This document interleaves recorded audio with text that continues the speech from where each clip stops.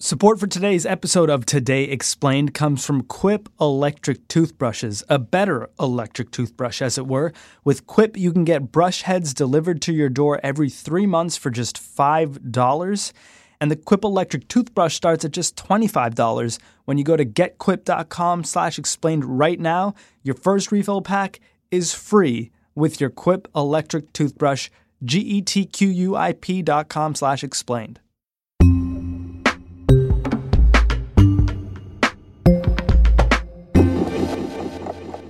Happy Election Day! Did you vote?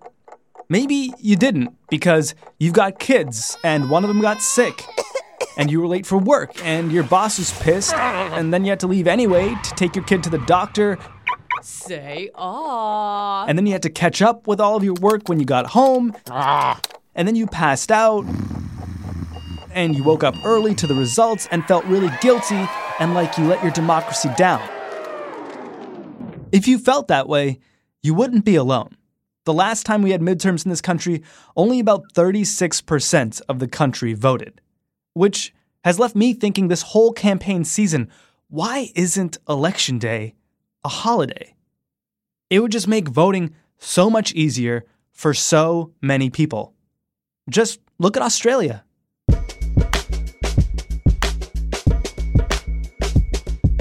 Election Day in Australia is always on a Saturday, and we pioneered Saturday voting. We thought it would be more inclusive. It's a festive sort of occasion. It's usually held in schools. There are sausage sizzles. Sausage sizzles? Here they call it the democracy sausage. Democracy sausage, the 2016 Australian Word of the Year. Polling stations have become much more than a place to cast your vote, with families and charities gathering for sausage sizzles and fundraisers at voting booths across Australia. Election happening, hot sausage and bread, the way to go with some onion. It's the soundtrack of Australia. And we had a lady having 2 sausages for cats with extra sauce for her cat. At every polling place, someone's serving sausages and serving them to people as they go in to vote or come out from voting, and it's just part of our routine. It's a barbecue. It's like a holiday occasion. What if you're a vegetarian? Oh, they always have a veggie burger, you know. Okay. They have these websites beforehand that sort of advertise where they're going to be and where the best sausage sizzles are going to be and stuff like that, or lentil burgers or whatever. You know, a lot of guys laugh at it. Friends go, the sausage competition, but it's a major part of your business. The queues aren't long. Australians will turn up in their bathing suits, literally just a Speedo or their bikini. It's not like you have to get time off work or you have these long queues in the States. They're only in there for 10 minutes or something and then they're out. It sounds really fun. What if you're elderly or you sprained your ankle and you can't make it to the party? We have mobile polling, postal polling, we can have pre-polling, you can have assisted polling. So we've got electoral commissions here that are very well funded and they're also scrupulously independent. So their job is to maximise voting inclusion. Whatever, if you're approaching maternity, they'll bring out voting papers to the hospital, they'll take them out to prisons, they'll take them out to remote areas so Indigenous people can vote. 15 electoral officers are crisscrossing the state, covering thousands of kilometres with ballot papers in hand. We have 95% voting participation here. You just let them know and they'll help you. Lisa Hill's a politics professor at the University of Adelaide in Australia, a place where voting is a party and they'll literally bring the polling station to you. Gladly. There's nothing they like more than getting your vote. It's not like you have to register as a particular, a Democrat or Republican. There's no ID requirements. It's an honour system. It's got very low levels of corruption, extremely high levels of trust in the outcome. So you never sort of have contested outcomes because the electoral commissions are so squeaky clean and organised, extremely organised and extremely apolitical as well. You mentioned Australia has 95% turnout. Has it made government work any better?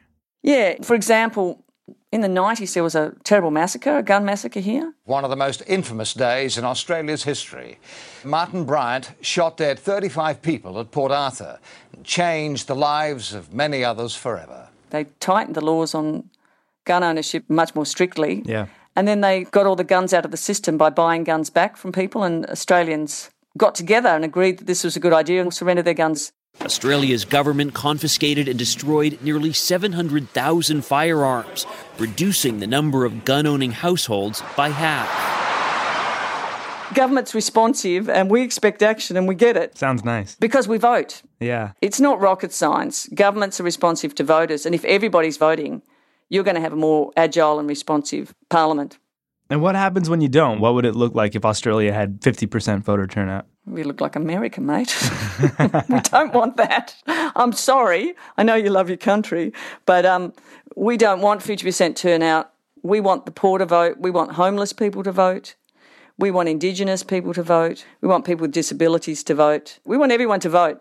What do you think happens in a democracy when, say, half the people aren't voting? Why is voting so important for the entire population? First of all, whenever you've got turnout that dips below sort of 80, even 90, automatically your turnout will be uneven.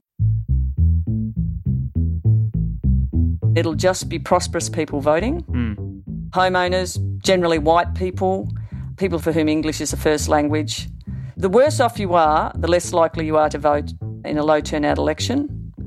And we all know that government just directs its attention to voters. So when the poor don't vote, the government just gives tax breaks to the rich and everything else to the rich.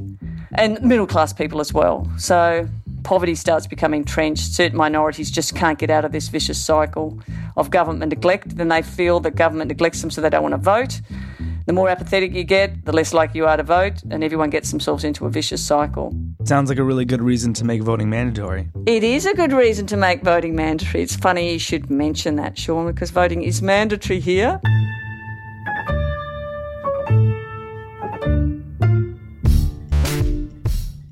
This whole time I thought we were talking about sausage sizzles and bringing your swimming trunks to the voting stations, and I thought it was just some big party in Australia, but it's totally mandatory too? It's mandatory and a big party, mate.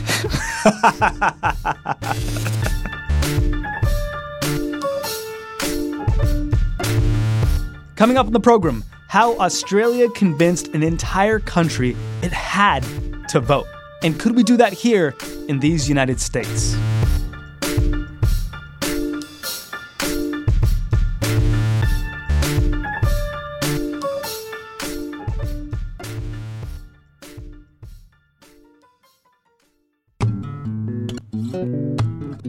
Okay, so you know the drill. You can go to getquip.com/explained and get your first Quip electric toothbrush. They start at $25. Your first set of refills is free. After that, they cost about $5 every 3 months to refill your subscriptions. But here's a wrinkle in that classic story. I right now have a Quip electric toothbrush sitting on my desk, and I don't really know what to do with it. Everyone on Team Today Explained is already situated with their toothbrushing situation. I've given a few away in the office. I'm looking for a new Quip electric toothbrush experience. So if you have any ideas for what I should do with this new Quip electric toothbrush, let me know. Send me an email, sean@vox.com. I'm open to new ideas. It's a pretty easy email address. Take some time out of your day and do me a solid. Maybe while you're at it, you can rate and review Today Explained on Apple Podcasts. Thanks. Sarah Cliff, you're the host of the Impact Podcast. Yesterday, we talked about your season premiere, your new episode, which is in the feeds now, and it's about Seattle giving away free money to see if it can change how people vote. But the second episode, not about Seattle, also in the feed. Also in the feed, and a very different place than Seattle, a very conservative place. South Carolina is where we did our second episode. And they kind of surprisingly have become a leader in working to prevent infant mortality, which is actually a huge, huge problem in the U.S. Babies born here are 76% more likely to die than babies born in other rich countries. And South Carolina is actually leading the way to try and fix this really, really serious problem. Yeah, what are they doing? So they also are trying out something kind of unexpected and different. They are having a lot of women in their state do their prenatal care, not like normal doctor visits, but in these big groups where they spend 2 hours just sitting around and talking to other pregnant women. I was super skeptical of it. I was like, what can pregnant women sitting around talking have to do to, save babies' lives? But I came out of this reporting experience just with a totally different perspective, that it seems like these are actually really powerful in ways I didn't understand until I went there. And what a great day to talk about crazy policy experiments, the day of the midterm elections. Yeah, where we're electing the people who are going to decide what policy experiments happen next. Beautiful. The Impact. Listen while you're waiting for your midterm results.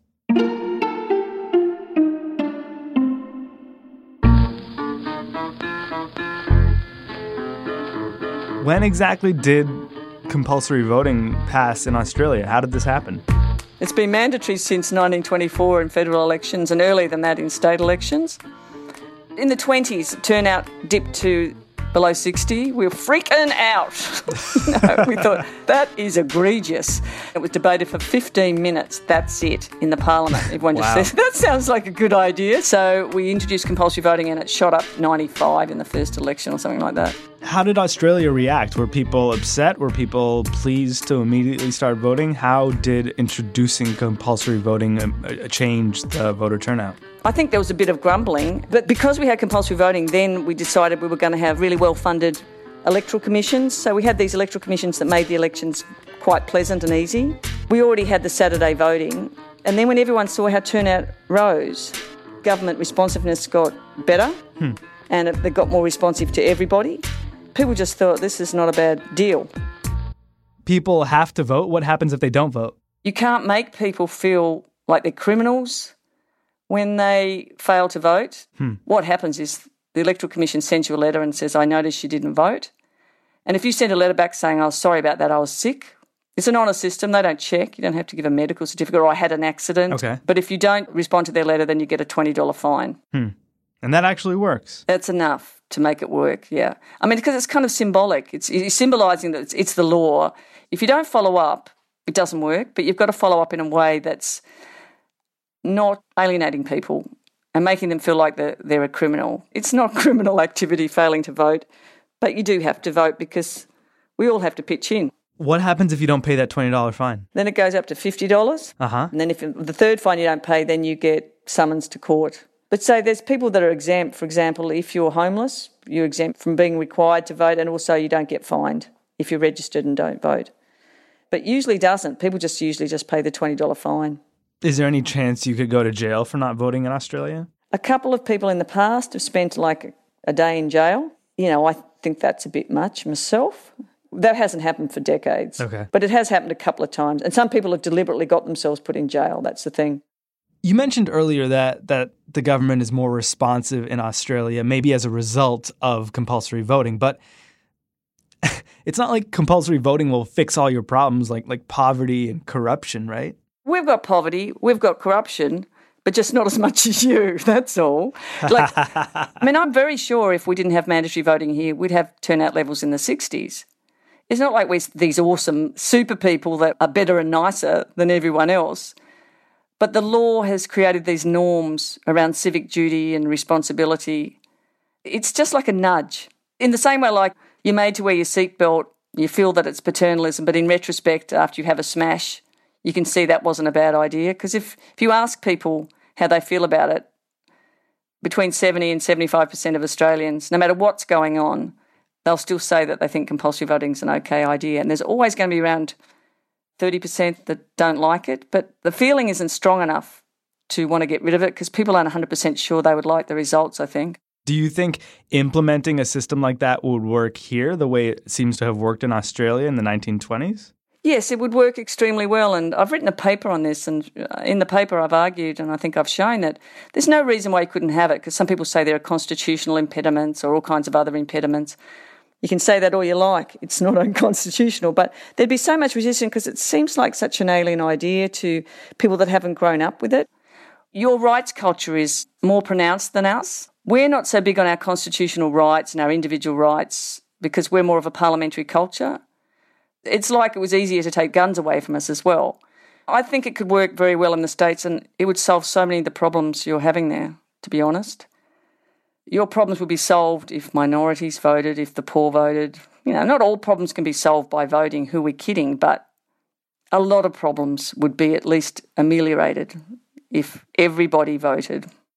I can see a lot of people, if the United States federal government, for instance, was to impose compulsory voting, saying, you can't tell me what to do. This is America. The federal government does not tell me where I need to be at any time or day. People always say things like, well, democracy is supposed to be about freedom. It's supposed to be about voluntarism. But, you know, I always say, well, first of all, voluntary activity is not the defining feature of democracy. Self-government is. The people being sovereign. And the people really can't be sovereign if they're not all there. Mm-hmm. And then when they're all there, you get these other kinds of freedoms unleashed. Freedom to be treated without discrimination by your government, instead of government pork barrelling and pandering to the well-off. Freedom to have a decent standard of living. Freedom to have free schools. A good example is taxation, which, of course, is quite a big infringement on personal freedom. Sure. Much more so than voting. But we sort of recognise that we need to pay our taxes if we want to go on a road or get anywhere. It's no point in having all your own money if you can't go anywhere, you know, and it's not safe. You don't have security, or you don't have basic services, or jury duty, or compulsory school education. These are all far more burdensome impositions on personal autonomy, but most people sort of accept them because they see that there's a collective benefit from it, and they couldn't really live a decent life unless they gave up some freedoms and contributed the tax or contributed to the jury system or sent their children to school or whatever. This is how you get democracy to work. I wonder, you know, one thing I feel like compulsory voting wouldn't fix is the fact that a lot of people in this country, and I'm sure that country, don't know a whole lot about their candidates who are running for office or the positions and platforms of their candidates. Has compulsory voting in Australia done anything to fix or address that? Yeah, it makes people more alert. People actually do know more about their candidates here. And not just here, but in other compulsory voting regimes. So living in a compulsory voting regime makes you more politically sophisticated because they know they're going to have to vote, so they just pick up a lot of incidental information. Jill Shepherd, who's a political scientist here, someone I know, she's done a study that's shown that as well. So it makes you smarter and more informed as well. But the standards of comportment around elections, I think, are a bit higher here.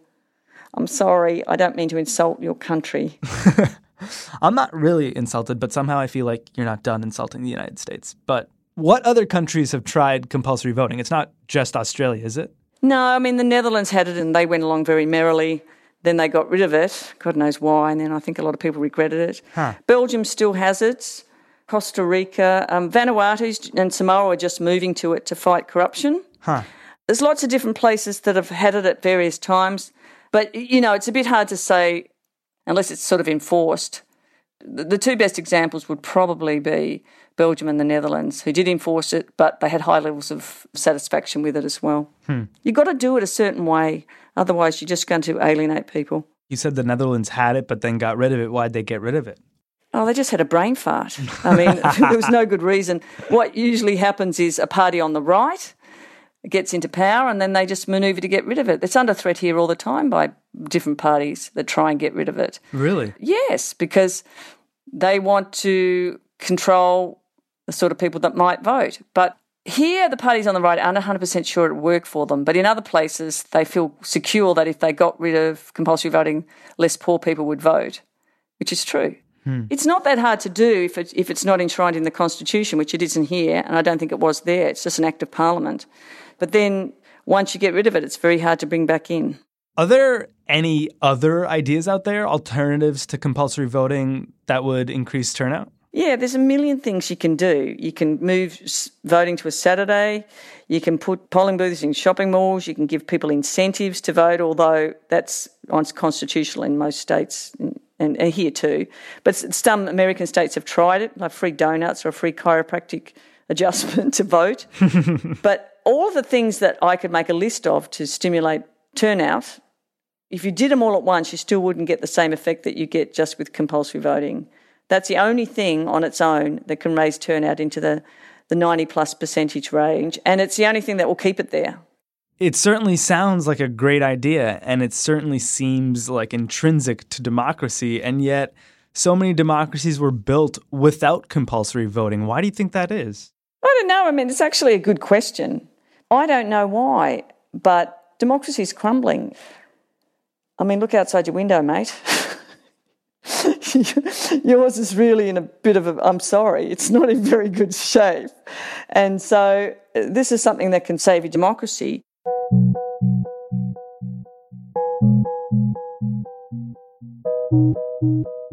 Democracy is not a constitutional form, it's an activity.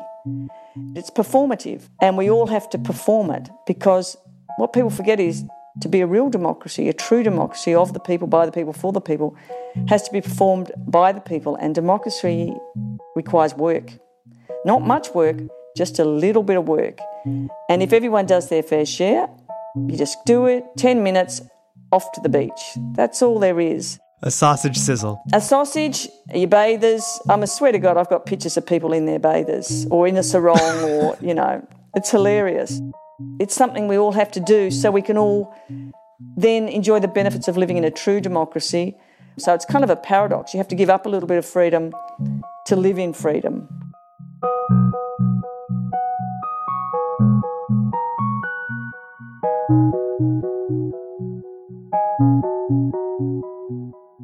Thanks, Lisa. Wish us luck today, huh? Good luck. You're going to need it. Thanks. Yeah, I hope there's high voter turnout. I hope there's high turnout. Do you think there will with these elections? The last turnout was 36%, brother, and I don't mean to make fun of you, but that is pretty piss weak. Don't you think?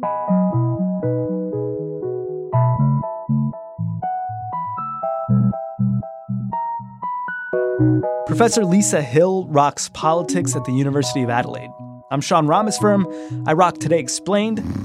So does Irene Noguchi. She's our executive producer. And Bridget McCarthy. She's our editor. Say aw. And Noam Hassenfeld. He's a producer.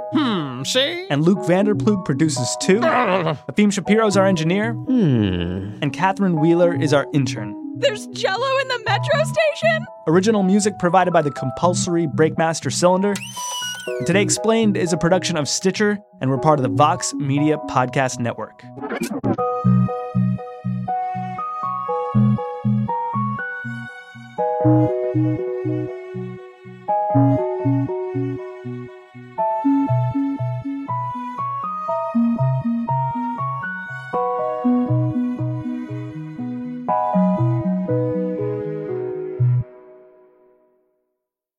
The Quip electric toothbrush is backed by over 20,000 dental professionals. That's like a Beyonce concert's worth of dental professionals. And the Quip starts at just $25. The refills are free with your first purchase, and then they're coming to your house every 3 months for just $5. GetQuip.com/explained.